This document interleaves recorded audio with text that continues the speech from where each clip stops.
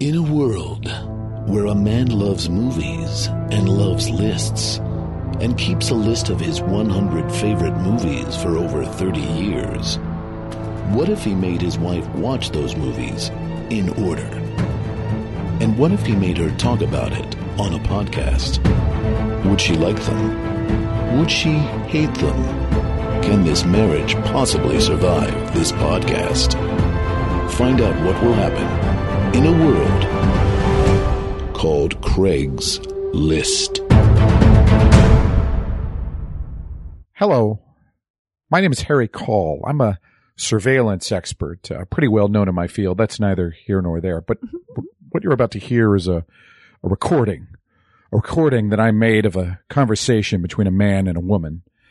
I recorded it with a THX 1138 cell phone bug. You don't need to know the technical specifications, but that's how I did it. I don't know who they are. I don't need to know. I just do the job. But they seem, on a surface level, to be talking about movies. But I think you'll hear that there's something more going on that I'm hearing in this conversation, something sinister. I think some people might get hurt as a result of this conversation. Maybe just their feelings, but I think people are going to get hurt. Maybe the man is going to hurt the woman. More likely, the woman is going to hurt the man. But man, I'll let you you really get your digs in, don't you? I'll let you be the judge as you listen to this conversation that I have labeled Craig's List, episode 52. Good one. Hey, Carla. Hi, Craig. What's time no going? see. A long time no see, and we're not seeing each other right now because we're doing FaceTime audio. Yeah. So this is a big deal for us. This is our first experiment into recording in separate cities. We've never done this before. We've always been in the same place at the same time. Poor Ken Plume, who's going to be, who does all of our audio for everything because he's so nice. Ken is our Harry Call. He is the technical master who's going to take the shit that we give him and clean it up and make it into the wonderful audio pure podcast that you guys hear. But, you know, we often record with a jazz band, like record, you know, in a park where there's people talking, you know, so there's a lot that he has to clean up sometimes. So. Oh, that was a reference to the movie. That's not something we really do. Because who knows? There might be some people who are listening who don't watch the movie. I hope you watch the movie. You know, there are a fair amount of Craig's listeners that I know make a point to try to watch the movie the week that we record the podcast or that we release the podcast. And I think that's admirable. It is. I think there's probably a bunch of people who have seen the movie and they're like, I remember it vaguely. I'll listen to the episode. And then there's other people who are like, I hope to see the movie. I know they're going to spoil it. Because that's what we do. We spoil these things, and we're going to talk a lot about the plot of this movie. So if you haven't seen the conversation, be prepared. I've also had people be like, I only listen to the ones for the movies that I've seen. Okay, fair enough. It is fair. You get to listen to whatever you want. Sure. It's part of being an American. For now. Freedom of podcasts. That's right there in the Constitution. That you don't have to listen to podcasts you don't want to listen to, and you get to listen, pick and choose the ones that you like. Exactly. How is Portland, Carla? I had a really great morning. I've been working really hard and a lot of hours at this theater, first of all. Yeah. And it's really fun, but it's a lot of work. But that's good. I need to be more working girl. Also on the list. So tights and Crossing sneakers. fingers? Yeah. It is on the list. Working girl. It is not on the list. Maybe I'll make you watch that one. But what was I saying? Oh yeah. So yesterday I had the day off and today I have the day off. Mind you, when I say that, I still go to the theater at night and either perform or watch shows.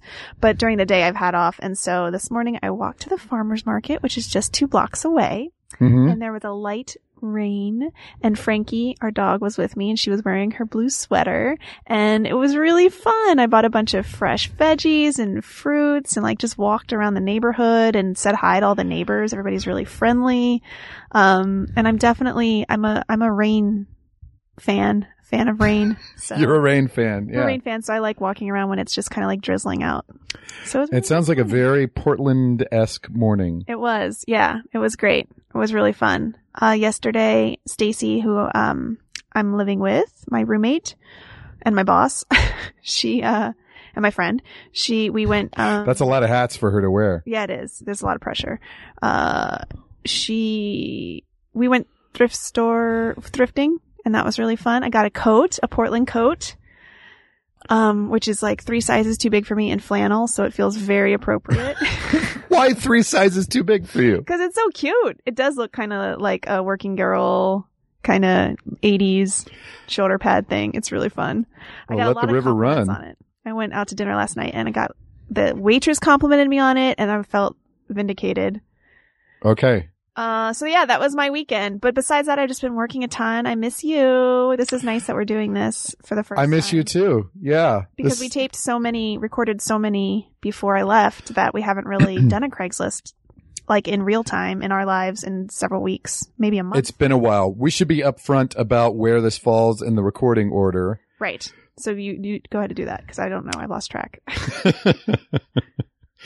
Well, in the weeks, 2 weeks before you were leaving for Portland, I actually left town first. I had a job in Aspen. And so we were like scrambling to record like 8 episodes. Yeah. And this was supposed to have been recorded then. Yes, it was. We watched this movie probably a month ago. Yeah. Is it still fresh in your mind? It is. Yeah. Okay.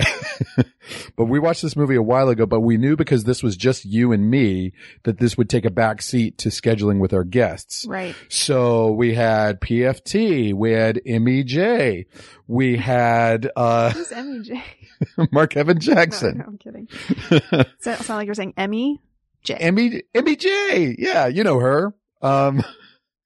We had Tawny Newsome. That's not been aired yet though. That's not been aired yet. Yeah.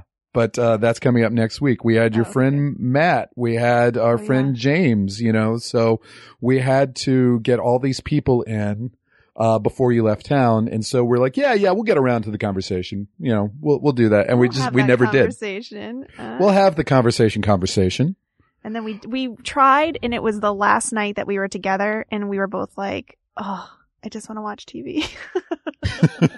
We were so sick of talking to each other about movies. That we talked to each other about TV instead. So it was you had an early flight, and I was like packing, and it was just too stressful. So instead of giving you guys like a half-assed, sleepy podcast, we were like, oh, let's just figure it out. And then we did. Funny enough, Stacy has this amazing podcasting studio in the basement. So are you in like a soundproof booth? It's incredible. So there's actually 2 booths, and I took a picture of one of them, the one that I'm in, but there's one right across the hall. So you can, like, when you shut the door, there's glass there and you can see. So one person can be in one booth and the other one can be in the other. And she uses a Zoom like we do. So, but her setup is really nice. She's got fancy mics and stuff. So I feel very lucky. So I got a Zoom, you got a Zoom.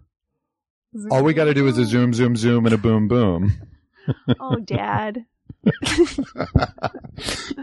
Is this the era where dads are making rump shaker jokes? I guess so. It's a 20-plus-year-old song. Yeah. So yeah. Oh man. Sad. I am not a dad, but I do make dad jokes.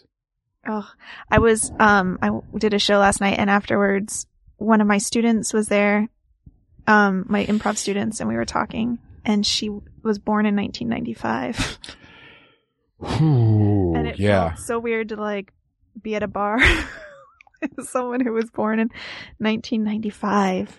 1995. Wow. That's tough.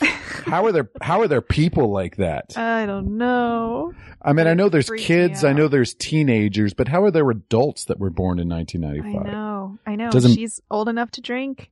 Ugh. It made me feel really old. And I'm not. Well, I'm not really old, but it made me feel really old. That's another reason you need to hang out with me again, is so you feel young. Exactly. I do miss that. There's a lot of young people in Portland. Is it a young people's town? No, there's There's all ages. All ages are welcome. All ages are welcome. Okay. Yeah. That's good. Well, let's get to today's episode then. Let's do it. That was a good update on our lives. Yeah. And I'm doing well too. Oh, so, yeah, right. What's up in LA? It's been 95 degrees. It's been really fucking hot. Today's not as bad, but yeah, it was 95 yesterday in October. Ugh. Rocktober. Yeah, I feel like October's been the hottest month, for the last several years in LA, but it's going to cool down next week. It's mostly just me hanging at home with Benny and Bronco, who miss you a lot. Bronco is kind of terminally sick, and Benny was sick last week, so it was a lot of just trying to make these animals feel better. Aww. Is mostly what I'm doing. That's nice of you. Isn't it nice to like wake up and have to think about something else besides yourself? Yeah. I love that about having animals. That's the reason. Gotta feed the dog, gotta walk the dog, and then makes you get out of bed.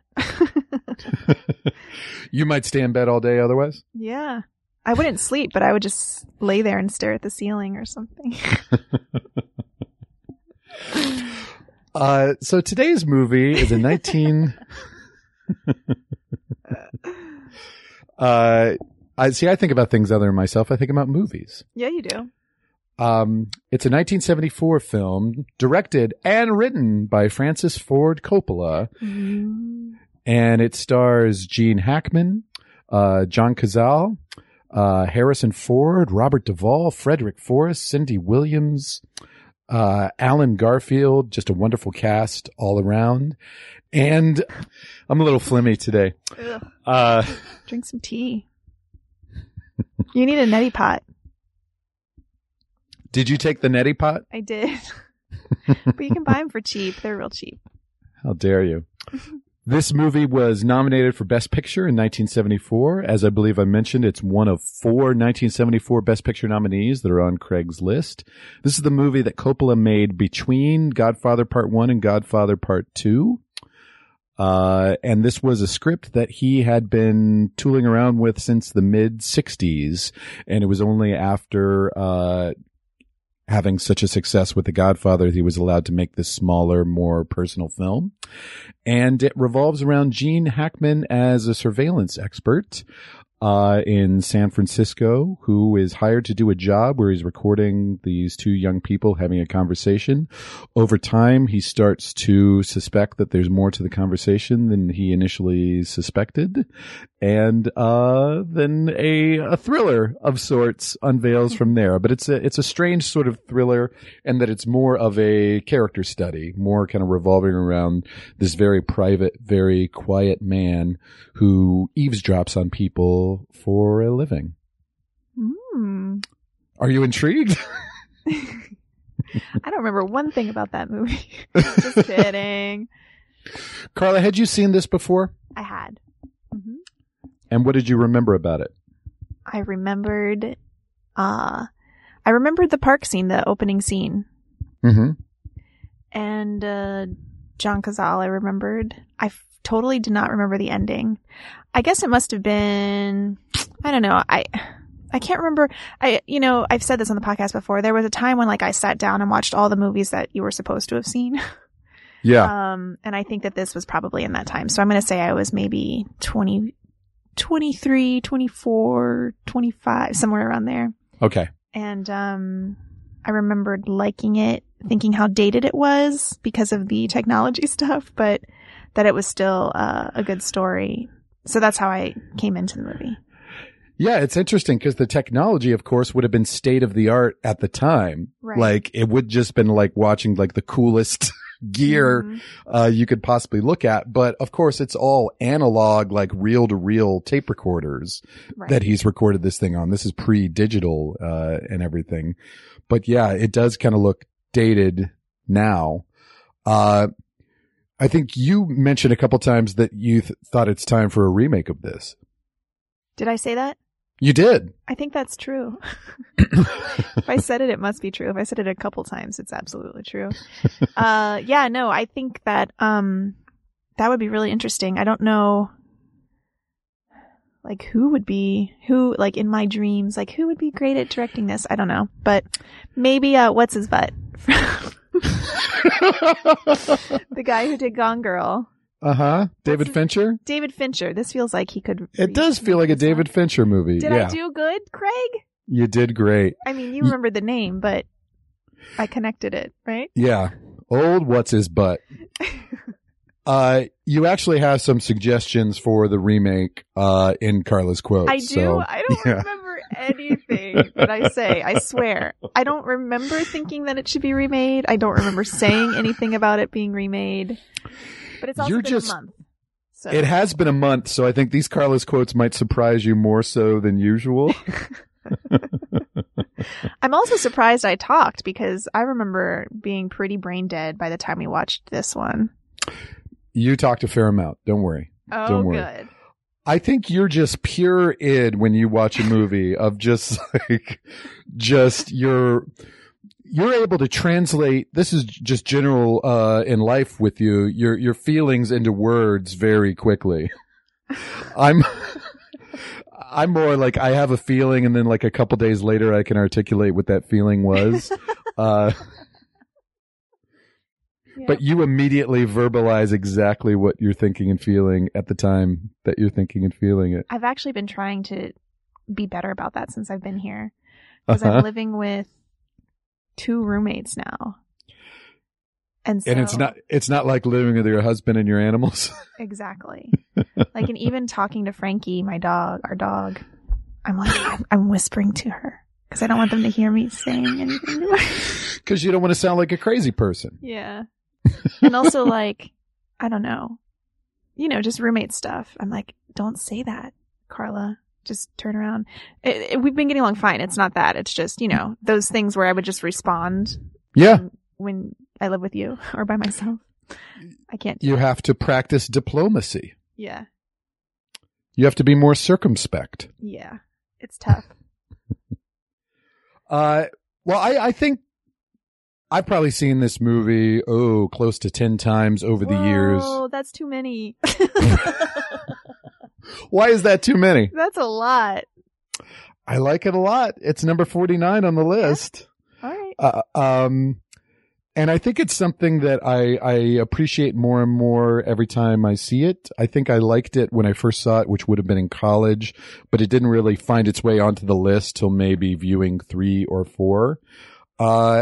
And I think I alluded to this when we did the Verdict episode with Paul Newman, that Gene Hackman in this movie is one of my top 5 performances of all time. Yeah.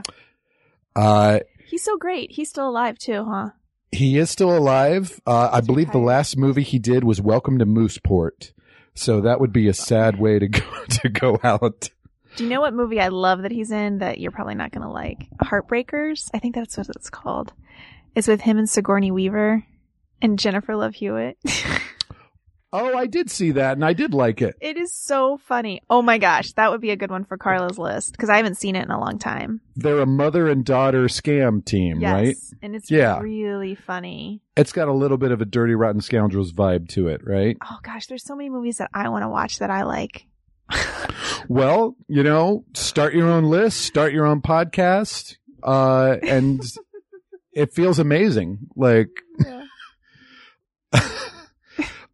Yeah. I remember him in that movie. I mean, he's always good. He's always, and for somebody who has like a certain like Gene Hackman vibe, he's got a fairly nice range, but he always feels very real. Yeah. He always feels very real and grounded. Even in Superman. Yeah. I mean, that's about as over the top as Gene Hackman's going to get. But that's why I think that performance as Lex Luthor is so like indelible, is that he's really not doing like the typical comic book supervillain performance. He really kind of plays Lex Luthor as a fairly like grounded guy. Yeah. And the relationship between him and Ned Beatty as Otis is so great in that too. Who's the lady in that? It's Valerie Perrine, from Lenny. Yeah. Right. Who played Lenny's wife. Gene Hackman, amazingly, not nominated for Best Actor for this performance. That's bonkers. Who in won that year? 1974. Well, we'll talk about that a little bit in Carla's quotes. I'll save that. I'll save that piece of information for later. But I will tell you some of the other performances that were nominated that year were Jack Nicholson for Chinatown, Good one. Al Pacino for Godfather Part 2, Good one. Dustin Hoffman and Lenny. Yeah. And none of those guys won. Also, Albert Finney was nominated for playing Hercule Poirot in Murder on the Orient Express. Oh, I got to see that before we go see the remake. Didn't we watch the original last year? I think you did. Okay. It's fine. It's a solid murder mystery movie. I would just watch the remake because, well, I think they actually maybe changed the ending, but I think you might just enjoy the Branagh version more, just kind of coming to it from a pure All right. position of not remembering the original. Does that come out this holiday season? Yeah, it comes out It's this like holiday a holiday season. movie. We'll watch it in Portland together. Great. I just saw a trailer for it and I thought it looked great. I love Kenneth Branagh. Anyway, those were the other nominees in 1974. I know. Well, we'll have plenty of opportunity to talk more about Kenneth Branagh. Dead Again. It's on your list. Nope. No. But it's kind of understandable maybe that Hackman was not noticed for this performance because it's so subtle and small. He doesn't talk a lot. And it's a very kind of withdrawn performance, but you can really tell what's going on with this guy at all times. And he lives his life very privately. He's got like 5 locks on his door. There's a scene early on where he gets a birthday gift from his landlady. And he's like, how did you get into my place? I need those locks changed. I'm going to send my mail to a private address. He has a girlfriend played by Terry Garr that he keeps in another apartment. She doesn't know anything about his life or his work. And so this guy is trying to stay as anonymous and low key as possible. And he really only has a couple moments of like little explosions where you kind of get a sense of like what's going on beneath. Right. And I first saw this when I was a junior in college, specifically Beach Week. What's that? You don't have a Beach Week?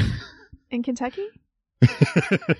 There's no Beach Week in Kentucky? Nope. Well, when you go to college in Virginia and you graduate or the school year ends, you and a bunch of friends rent a beach house for a week and hang out to celebrate. And I think I did that like 3 years in a row in college, cause I had senior friends every year.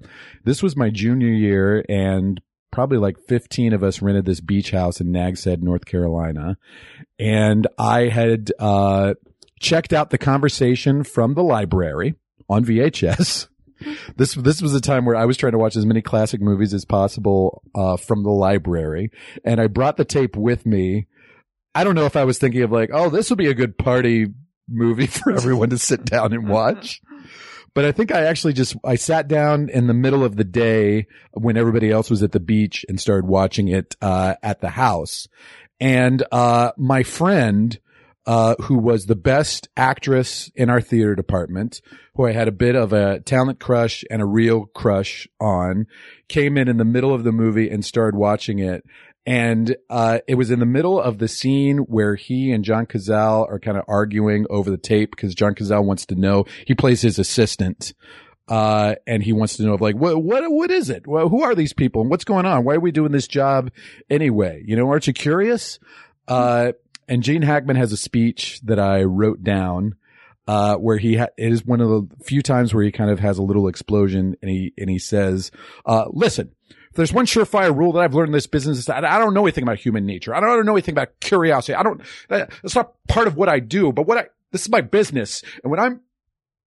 And that's an exact transcript of what he says. And then he just kind of cuts off as if he's already said too much and revealed too much of himself and he doesn't want to talk anymore. And, my friend who had just come in and started watching that movie said, that's the best acting I've ever seen. And you were like, I love you. And do you know what her name was? April. Why April? I don't know. Her name was Carla. What? Her name was Carla. I wasn't there. No, you weren't there. This was my friend, Carla. That can't be true. Yeah, it's true. I don't like this story. You don't like that I know somebody else named Carla? No. Or that you already had a crush on a Carla before you met me? That seems inappropriate. Well, she was the best actress in the theater department, and just the fact that that I knew that she knew what good acting was, I'm like, yeah, you're right. He's really good. He's really good in that scene. And he is like, I don't know to what degree that line was improvised. Like it couldn't have been written exactly like that because there's so many like false starts, in it and like half thoughts. And then the fact that he just kind of cuts off in the middle, like that's the kind of thing that no screenwriter would write it that way. But I think it is really indicative of how natural and real his performance is. What did you think of Gene Hackman in this role? I thought he was A+. I was like, that seems like a Gene Hackman thing to do. Uh-huh. What about the experience of the movie overall? Because... Well, I didn't enjoy it as much this time. Okay. But that's not to say it's not a great movie. I think it was more just where I was in my life when I rewatched it. We were just really busy and I was packing and it felt kind of like a hassle, and it's a slower movie. So I was like, come on, get to it. Let's do this. It's very 70s in that way, and that it's slow. Which I actually really enjoy normally, but I just wasn't in the right mind set to sit down and watch it, I don't think. Also, the nature of the movie, of this particular movie, is to withhold information from you. Right. Which I liked. Yeah. So you appreciate it more than enjoy it. Is that fair? I know that I enjoyed it the first time I saw it because, like I said, I came in thinking, oh, this was a movie that I'd seen that I'd liked. So maybe this was a case where you just weren't in the right mood at the right time. I think so. I think that's what it was. But the ending, I know we'll get there, but the ending is so fantastic and pays off everything so nicely. Yeah. What about other actors in the movie? Did anybody stand out to you? I love me some Harrison Ford. Super handsome. Yeah. Charismatic. He had done American Graffiti the year before, which Coppola produced. Coppola and George Lucas were part of a collective of filmmakers in the Bay Area. Oh, I do know. Yes. And they had a company called American Zoetrope. Have you seen American Graffiti recently? I've never seen it. Never seen it? Oh.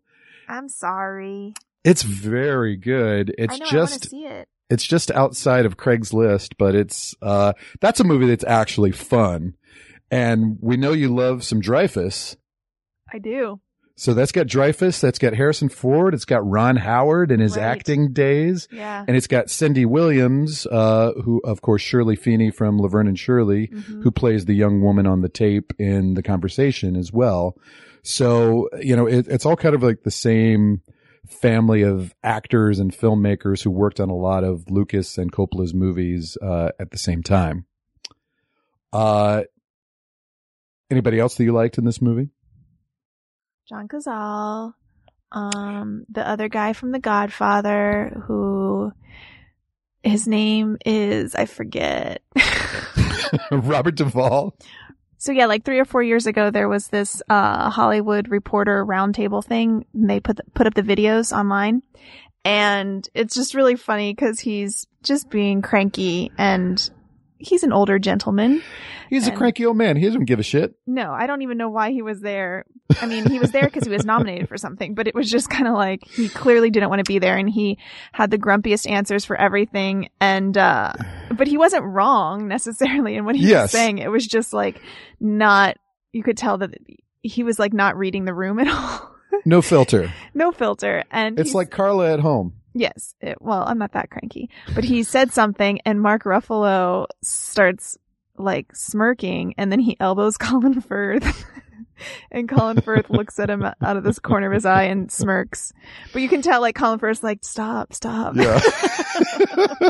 It's really funny. We have to post it. I'm going to watch it today.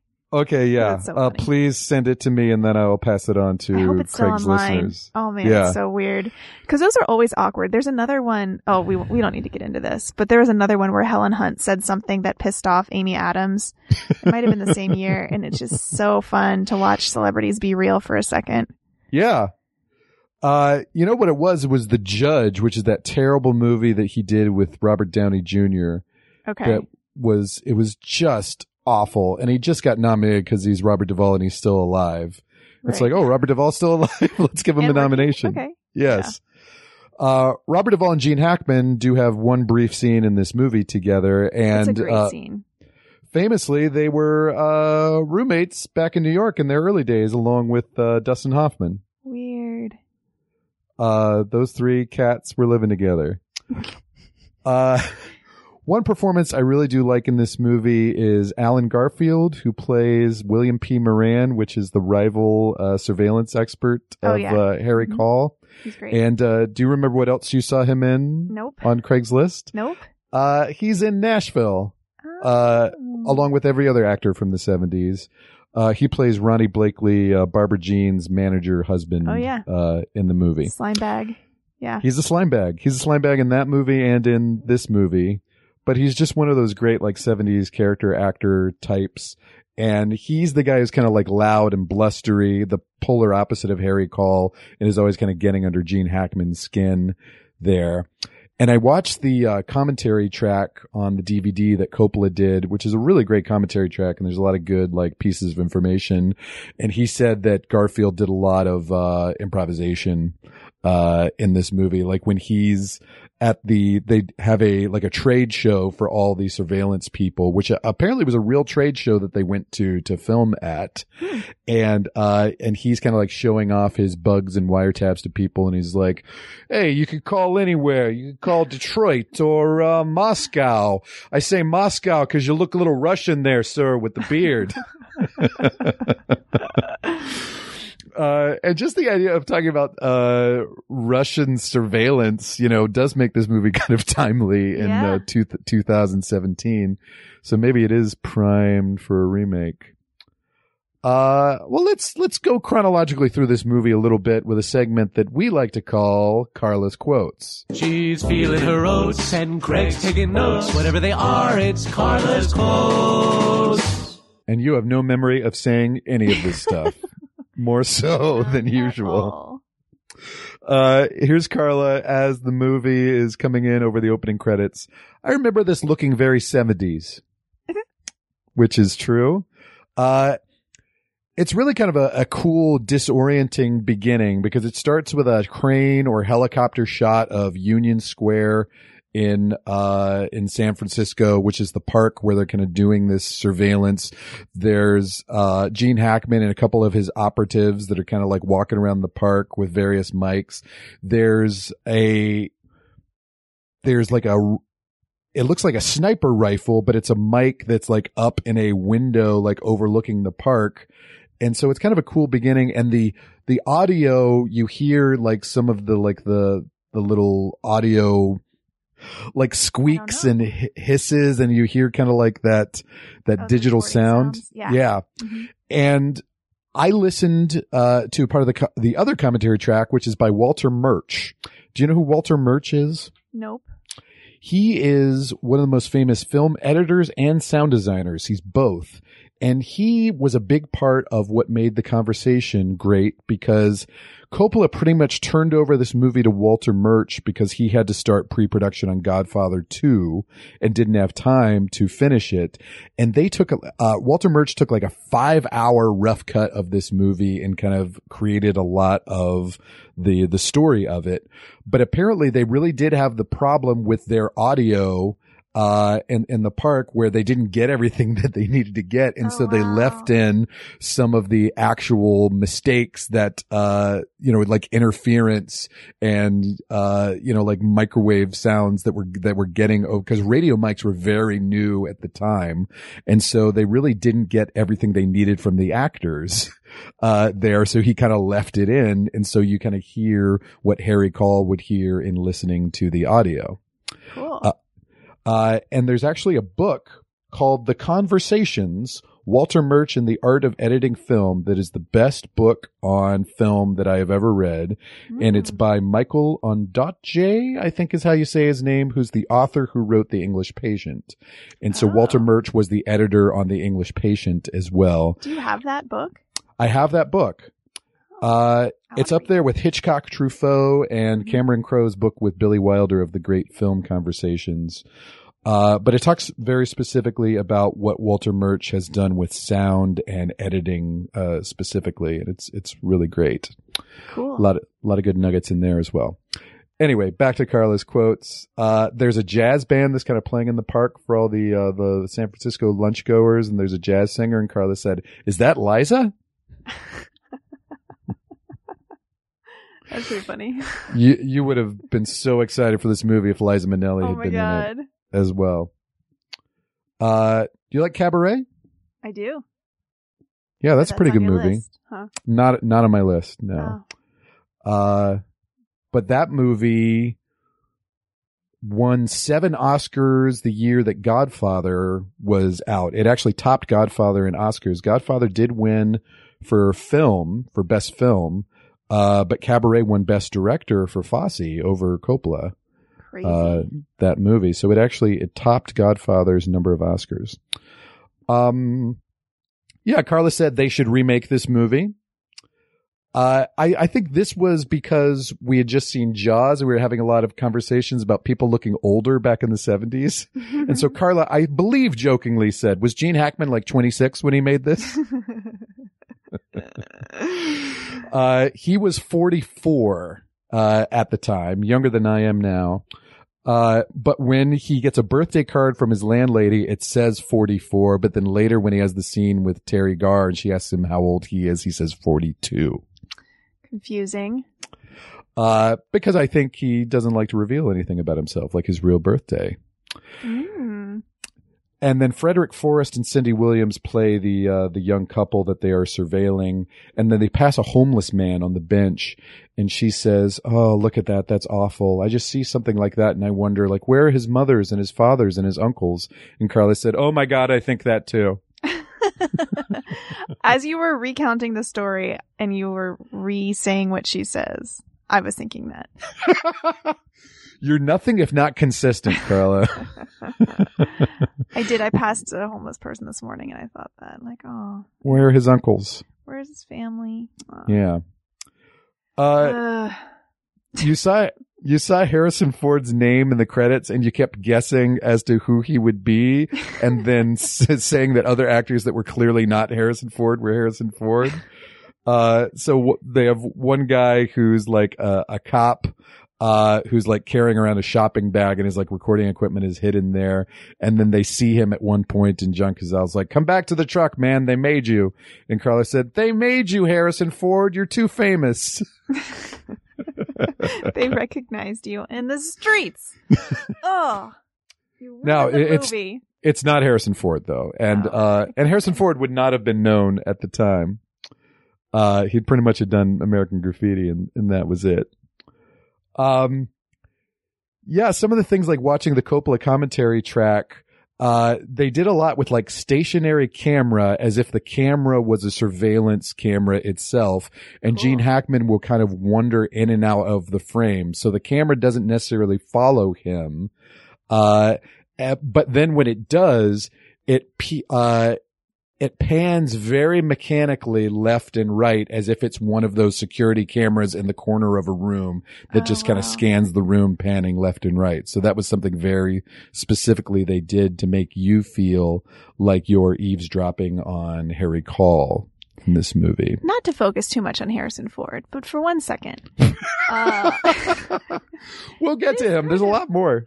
I know, but it's so interesting that he got hired to play this guy who's like a businessman, and very like buttoned up and not like a casual kind of guy. Yeah.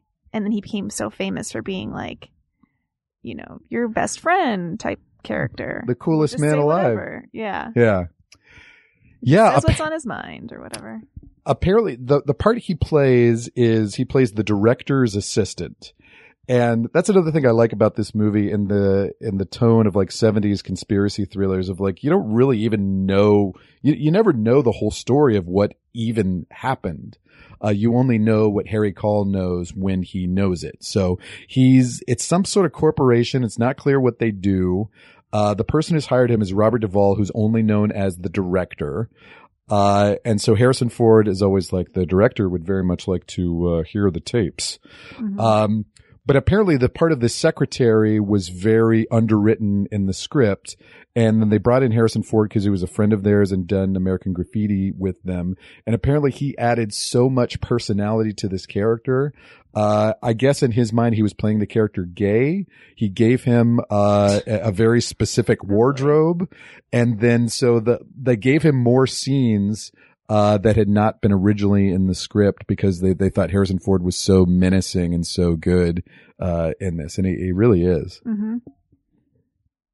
Yeah, that's so weird though. What was your character choice? Gay. I don't know if that was the whole of it, but I think that was a part of who he saw this guy as. Yeah, and Terry Garr in kind of the thankless girlfriend role. She only has one scene, but it is a memorable scene. Mm-hmm. Is it only one scene? That's funny because I thought she it was is on only screen one more scene. than that. And Carla said, Terry Garr. Oh, I forgot she was in this. Yeah, she's so great. I reread the Roger Ebert Great Movies review for this movie as well. And he kind of had a funny take on it, which is kind of the opposite of maybe of what the filmmakers want you to think, because he's like, this movie is a movie about a guy who's bad at his job. Because you're told continuously through the movie that Harry Caul is the greatest surveillance expert in the country. Mm-hmm. But over the course of the movie, his landlady somehow gets a birthday card and a bottle of wine into his apartment, which has 5 locks on it. Mm-hmm. He gets bugged by William P. Moran, his rival. When he has the scene with Terry Garr, she's like, yeah, I caught you one time, hovering over my apartment and looking in, what was going on in your head that time? So, constantly all the things that supposedly he thinks he's good at, get compromised over the course of the movie till by the end, he's convinced that somebody has bugged him, in his apartment. Yeah, I get what Roger Ebert's saying there, but I don't think that that's... To me, it's more of a movie about a man who's been so perfect at his job for so long that he starts to crack. He can't hold it together anymore. And so all of those things are just kind of leading up to him doing the number one thing he's not supposed to do, which is to follow up and try to find out what's actually going on. He's just a hired guy just to record this conversation and become so personally invested, which he's not supposed to do. But it's not that to me, it's not that he's bad at his job. It's just that he has lived his job for so long that he can no longer just be detached from the situation. I think that's the right take on it. It was just amused me that was Ebert's take. Oh, Ebert. Another interesting nugget that I got from the Coppola commentary and from the Murch book was that, they were inspired, first of all, by when Billy Wilder made The Apartment, he specifically was thinking of the movie Brief Encounter, which is a famous romantic drama from the 40s that David Lean did. And there's a character in that movie, a brief character of the guy who rents his apartment out to couples who want to have affairs. And so Billy Wilder was like, let's make a movie about that guy. What's his story? So that became The Apartment with Jack Lemmon. So similarly, I think they're thinking about in a typical thriller or spy movie, you've got one scene with the surveillance guy who's like, hey, here's the tape, So it's following the peripheral character who is not normally the main character in these kind of movies. That was their inspiration for making the conversation. That's so cool. I love it. In the scene, the bedroom scene with Terry Garr, she's kind of wearing a t-shirt and she's got tube socks pulled up to her knees. And Carla said, look at those socks. I do that too. Carla said, this feels like if it were made today, it would be on HBO and it would be a miniseries and it would star the guy from The Wire. It does feel like that, doesn't it? So do you mean Dominic West? Yeah. Okay. And The Affair as well. Right. Yeah. Jimmy McNulty from The Wire. That's a good call. Yeah. I'd make that. I'd make that miniseries. This was around the time of the Watergate tapes. But Coppola says that's purely like coincidental because he had come up with the movie in the 60s and they had made it and edited it before all of like Nixon's surveillance, had really been made public. But I think that's one reason that it became kind of indelible in the public's mind that this was actually a Watergate movie. It was the whole idea of tapes, but it was purely coincidental. Interesting. When Harrison Ford did make his first appearance, this is what you said. Hi, Harrison Ford, you sexy little sex man. And then commenting on yourself, you said, pretty funny? Really funny. This is punchy, about ready to pack for Portland, Carla. Hi, Harrison Ford, you sexy little sex man. Are you going to see Blade Runner 2049? I'm not. I never saw the first one. I just watched it Friday. How was it? I would say it's more cool than good. Okay. And I also listened to the Slate Gabfest spoiler special about it, and their main point was, if you haven't seen the original, there is no reason for you to see this movie. Okay. The original is fantastic. Not on the list, but a great movie. I feel like I've seen parts of it. Like I know the look of it or something. Maybe I saw it when I was a kid. I just don't remember.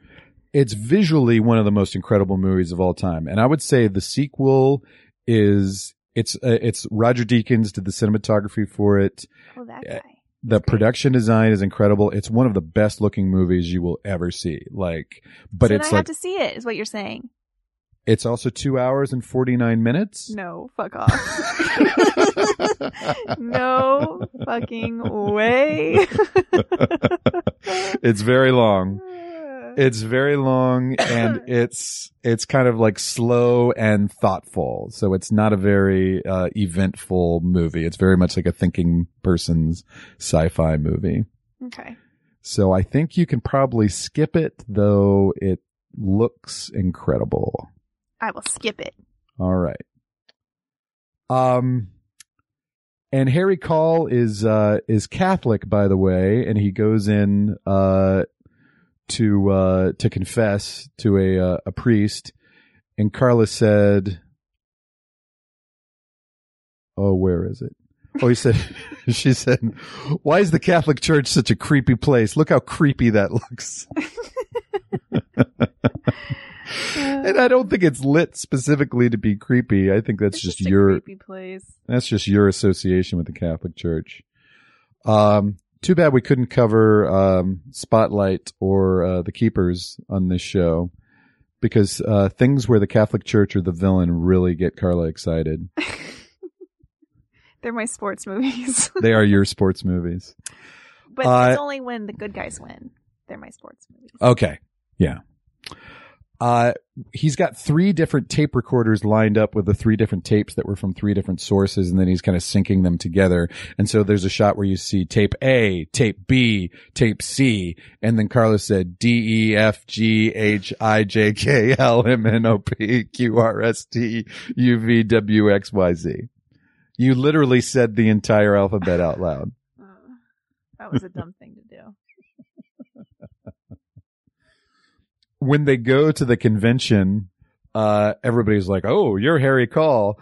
And Carla's like, "He's supposed to be a famous guy who listens in on conversations." Yeah, that didn't make sense to me. But I guess then you said, no, it's like they all do the same thing, so they know each other. It's like the improv teacher world. Like, I'm a famous improv teacher to about 12 other improv teachers. Right. It's, it's right. it's the biz, it was just weird because it's like it's shop talk. It's like a convention center almost. Yes. Or maybe it exactly is. and it's just weird that they're like, Harry, whatever his name is. Yeah. It's just weird Harry. because he's supposed to be not seen.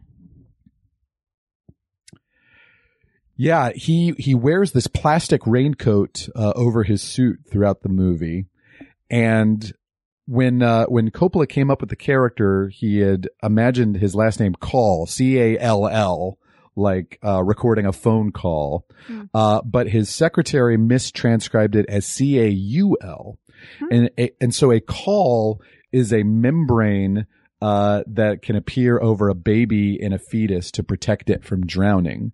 And so then Coppola decided to add this motif throughout of constantly seeing Harry behind like plastic sheeting and stuff like that. And so his plastic raincoat is supposed to be a caul membrane covering him. That's so weird. Yeah. I mean, it's cool, but it's interesting. Then Harrison Ford resurfaces at the Wiretappers convention to try to intimidate Harry to turn in the tapes because he started to suspect that something is up about these tapes, and he won't turn them in to Harrison Ford. And Carla said, "Uh-oh, Harrison Ford, dun dun dun dun dun dun dun." That was funny. And at the Buggers convention, everybody's kind of trying to outdo each other. And then they have a little house party, like back at Harry's, lab where he does all of his work. Like they all like go back with a bunch of booze and some of the showgirls from the convention to have this little boozy party. And then Stan, who is John Cazale's character, is now working for Moran, which, Harry finds out, at the convention. And so there's this woman, like this convention girl who's just kind of hanging out and starting to dance with him and everything. And she says, "I wish we could be friends." And Carla said, "He has a girlfriend." He has a girlfriend that he's mistreating. You don't want to be the side girlfriend that he's mistreating. You can't be a little something. She talks like this, although I don't think she did. No, she didn't, but I think she is that character. She's that character from, what is it? You know, that musical. Singing in the Rain? Singing in the Rain. Lena Lamont? Yeah, that's what she felt like. No, she sounds nothing like that character. I don't know. In my memory, that's how she sounded. The entire score for this is a jazzy piano, and Carla said, "I don't know about the score for this." Feels like a Dasariski show. How so? You guys always start with jazz music. Oh yeah, that's right. That is right. I know. I've seen 1,000 of your shows. Dasariski is my 3-man improv troupe for the uninitiated. And Dassey Bob Dassey in the group always says it's like a jazz show. Okay. Yeah. So the score negatively reminded you of my improv shows. No, not negatively. The composer, by the way, David Shire, who was Coppola's brother-in-law. From the Shire. From the Shire. He is a hobbit from the Shire. Yeah, that's correct. No, he was married to Coppola's sister, Talia Shire, i.e. Connie from the Godfather movies and Adrian from the Rocky movies and Jason Schwartzman's mom. Mm-hmm. But this was her first husband, David Shire, who apparently was a jazz piano player and film composer. And he recorded the entire score ahead of time, and they would play it on set. Cool. So it was not scored to specific moments in the movie. It was written ahead of time. At one point, because it's a party with men in the 70s who are all drunk, Gene Hackman starts to tell a joke, and he says, "Did you hear about the gay slur wiretapper, and who can only tap a princess phone?" I think is the payoff to that joke. And Carla said, "Let's not tell that joke." It is always interesting watching these old movies to see, how badly people were made to feel. Yeah. Yeah. Exactly. And I honestly don't know at the time if that's something that they wanted to reflect badly on Harry. Probably not. I mean, Right. It's probably just the way that somebody like him would talk at the time. And so it turns out this woman, that's been hanging out with Gene Hackman all night is only there to steal the tapes from him. She's been hired to steal the tapes. And so again, he's made a mistake of like letting somebody get too close to him Because they hooked up. because they hooked up. And then she stole his tapes. And then he calls the office with Harrison Ford again to like find out what's going on. And I think he's calling from a payphone when they're like, we'll get in touch with you. And he's like, you don't have my telephone number. And Carla said, star 69, dude, write it down.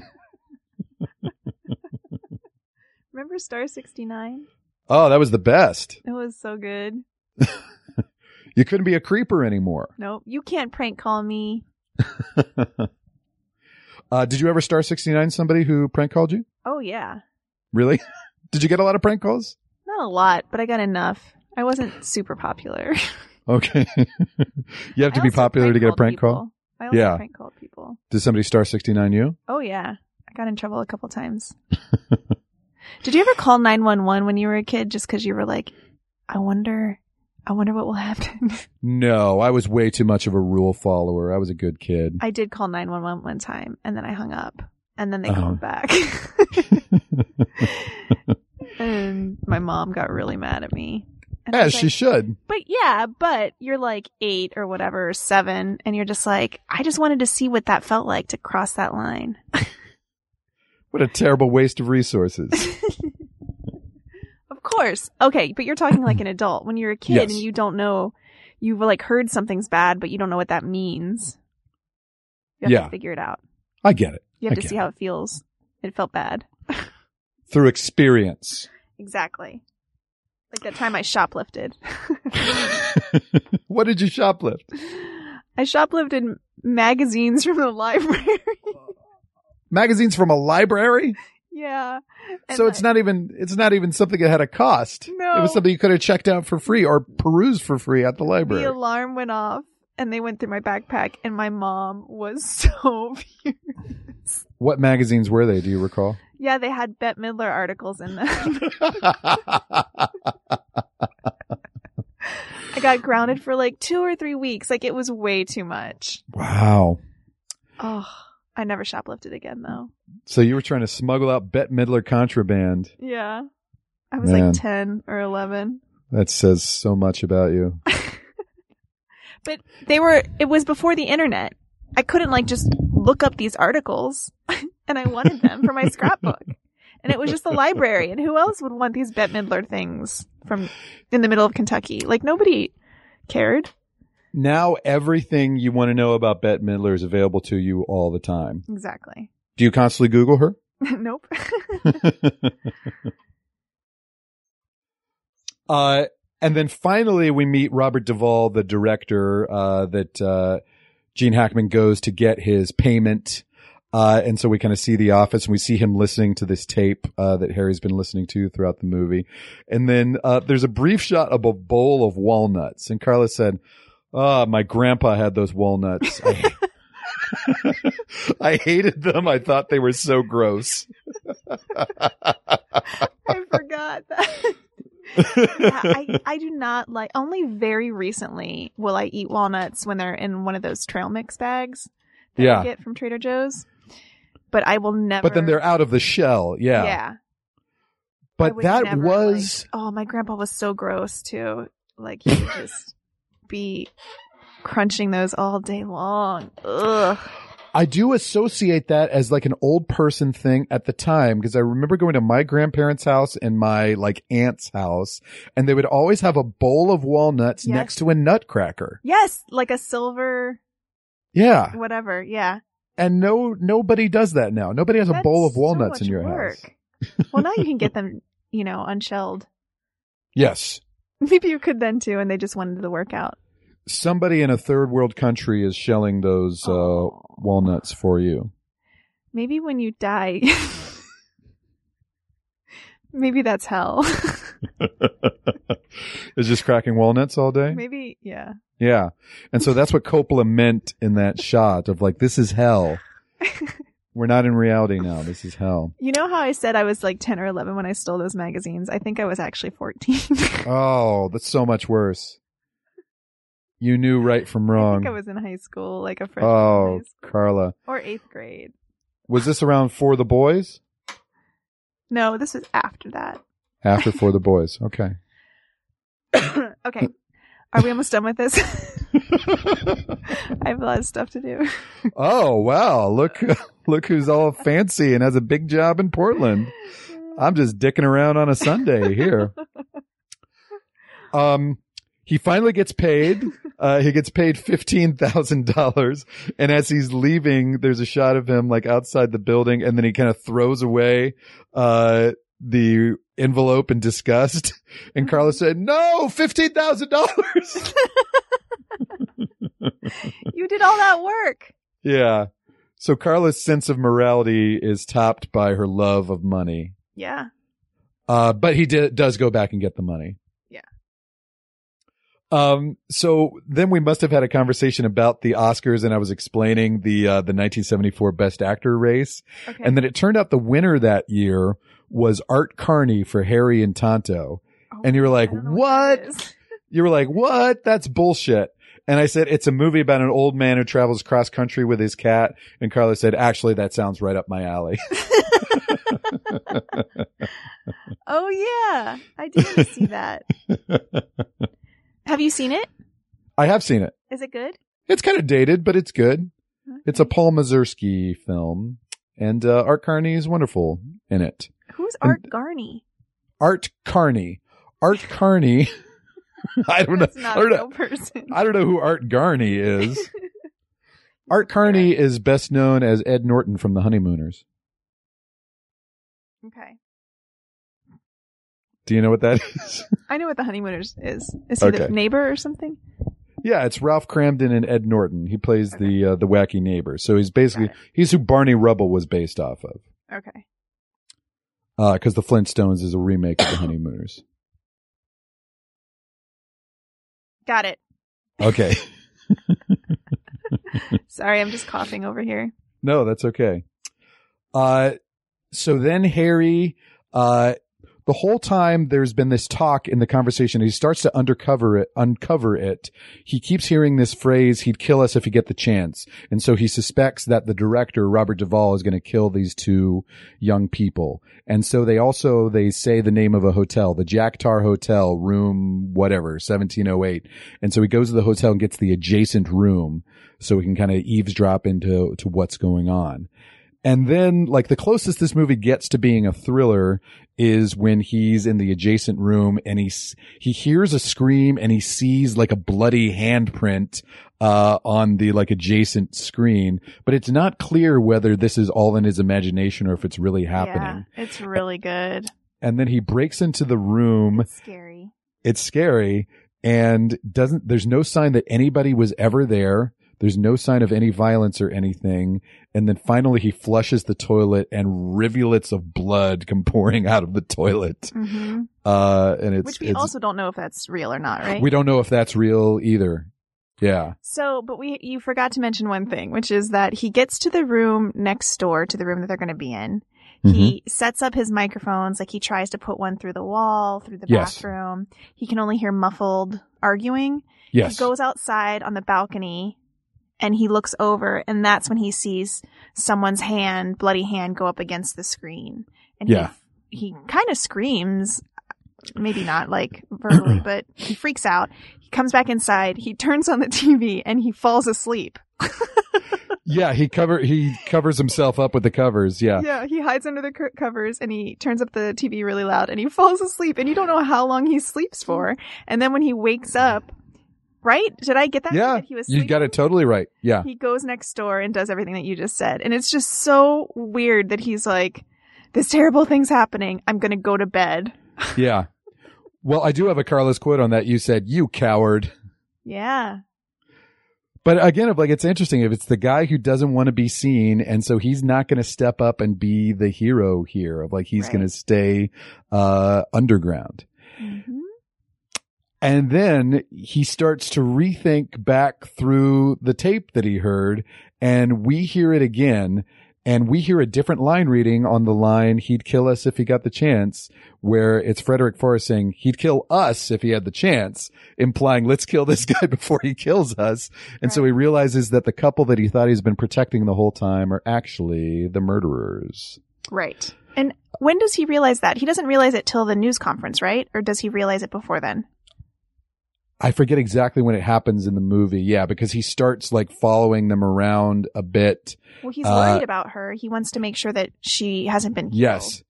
And it turns out she was complicit in the murder the whole time. Of the director. Of the director. The guy that Robert Duvall, who he thought was going to kill her and her boyfriend, that she was cheating on him with, her and her boyfriend were actually plotting the whole time to kill Robert Duvall. That's correct. A really good ending. And that line reading of he'd kill us if he had the chance. He'd kill us if he had the chance. This is how Walter Murch got that. Again, when they shot the scene in the park, they didn't get good audio on the actors. And so a couple days later, Walter Murch took Cindy Williams and Frederick Forrest back to the park, and he recorded just them going through the scene a few times. Mm-hmm. And then he noted that on one of the takes, Frederick Forrest said the line weirdly. And he's like, oh, that's odd. He emphasized us. That's weird. He wasn't supposed to do that. And so this was something that Walter Murch totally created in the editing room, not something that was in Coppola's original script, that you flip the line reading and understand the inflection differently. But it was in the script that they were actually the killers, right? Yes. Oh, yes. Okay. That was in the script. But the way that they tell you that in the movie with the different inflection was kind of a happy accident, that they just discovered. And then the final scene is Harry Caul back in his apartment. He's playing his saxophone. He gets a call, with a recording of him playing his saxophone. He's like, shit, there's a bug in my apartment, and he tears apart the whole place looking for that bug, which he never finds. Carla said his landlord's going to be pissed. He doesn't just tear apart the place. He strips the walls and the flooring, pulls the flooring out, the wood flooring. He pulls it out. He strips down the wallpaper, yanks out the lighting fixtures. He loses his mind. Yeah. It's great. He breaks apart a Virgin Mary statue thinking the bug is in there. Mm-hmm. Carla said, maybe it's in your saxophone. Oh yeah, that was one thing he didn't rip apart. That's a very common fan theory that the bug is in the saxophone. And listening to the commentary by Coppola, he says, maybe it's in the saxophone or maybe there is no bug. Right. He says he doesn't know. Coppola says he doesn't know. I thought that there was no bug. It was just showing you that he's going crazy. Yeah. And then Carla's final quote, I'm so sick of this music. So Carla, you want to give this a letter grade? A-. A-. Okay. So you admit to just being preoccupied with other stuff while watching this, but you think it's a good movie. I do. And okay. A- stands for always watch a Craigslist movie with a full night's sleep and be hydrated. Okay. That's a lot for that one letter to stand for, but I'll allow it. You want to do a scene from this movie? Yeah. We could either do him and Terry Garr, or we could do the couple in the park having the conversation. What sounds better to you? Let's do the couple in the park, because I've already done Terry Garr before. What did you do Terry Garr in? Tootsie. Oh, that's right. Okay, cool. So, yeah, let's, maybe we didn't hear everything, on Harry Caul's recording. Maybe he didn't get everything from the young couple in the park. So let's hear a little more, from them. Every time I see a homeless person, I just think, oh, where's his mother? Where's his father? Where's his cousin?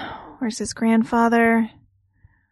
Every time you see a homeless person? Every time. I mean, 90% of my brain space is taken up with this kind of Boy, that's a lot. That really is a lot. I know. I'm on a lot of medication. Oh. Like right now, I'm just thinking, where's his mother? Where's his father? Okay, well, stop looking at him, first of all. You don't have to look at him. Okay. I'll stop looking at him and then I'll think of something else. Okay. Ooh, balloons. Yeah, can I get you a balloon? I'd love a balloon. I haven't had a balloon since I was a little girl. How much for the balloon? 500 pennies. 500 pennies? Okay, so $5. $5 for a single balloon? Really? Okay, I'm not paying that. Sorry. Oh, Look, gosh. we got to talk. We got to talk business. You know All right. why we're here, right? Yeah, it's because we're trying to kill my husband. Okay. Ixnay on the ilk husband hey.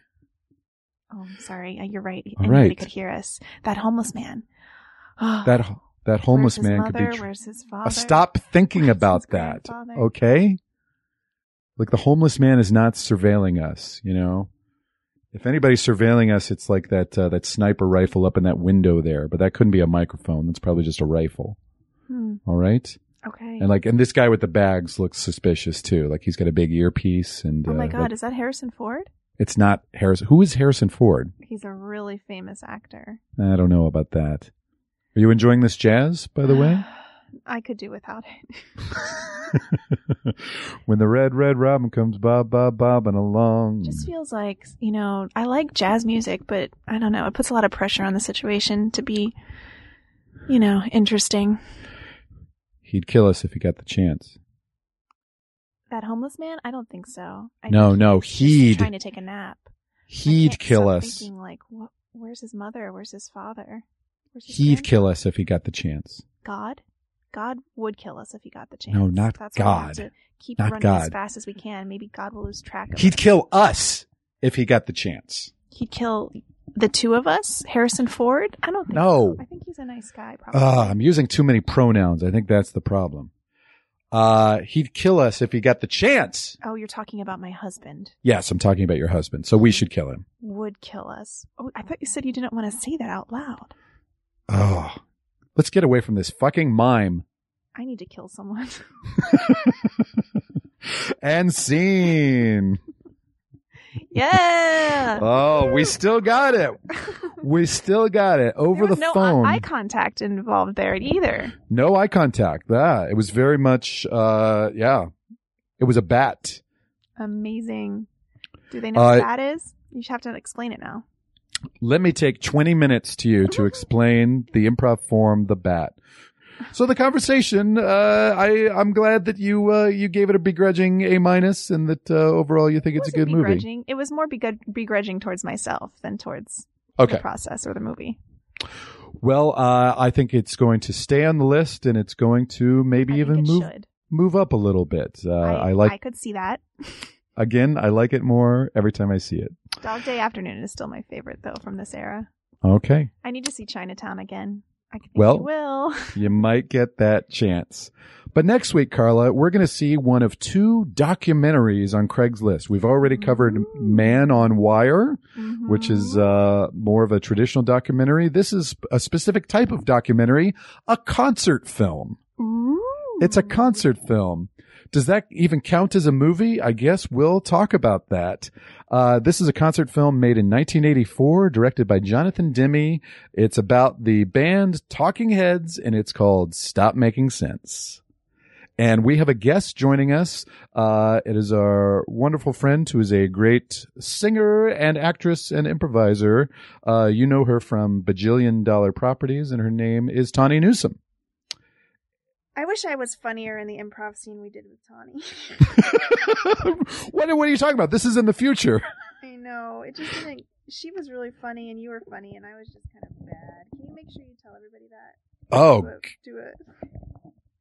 Do you want this on the podcast, or is this something for me to cut out and then talk about No, later? This can be on the podcast. Okay. I don't even remember what the improv scene was. Okay. So next week, Craig's listeners, please tune in for a particularly bad improv scene with Carla and Craig and Tawny, and we're going to talk Stop Making Sense. The list is an absolute good. The list is life.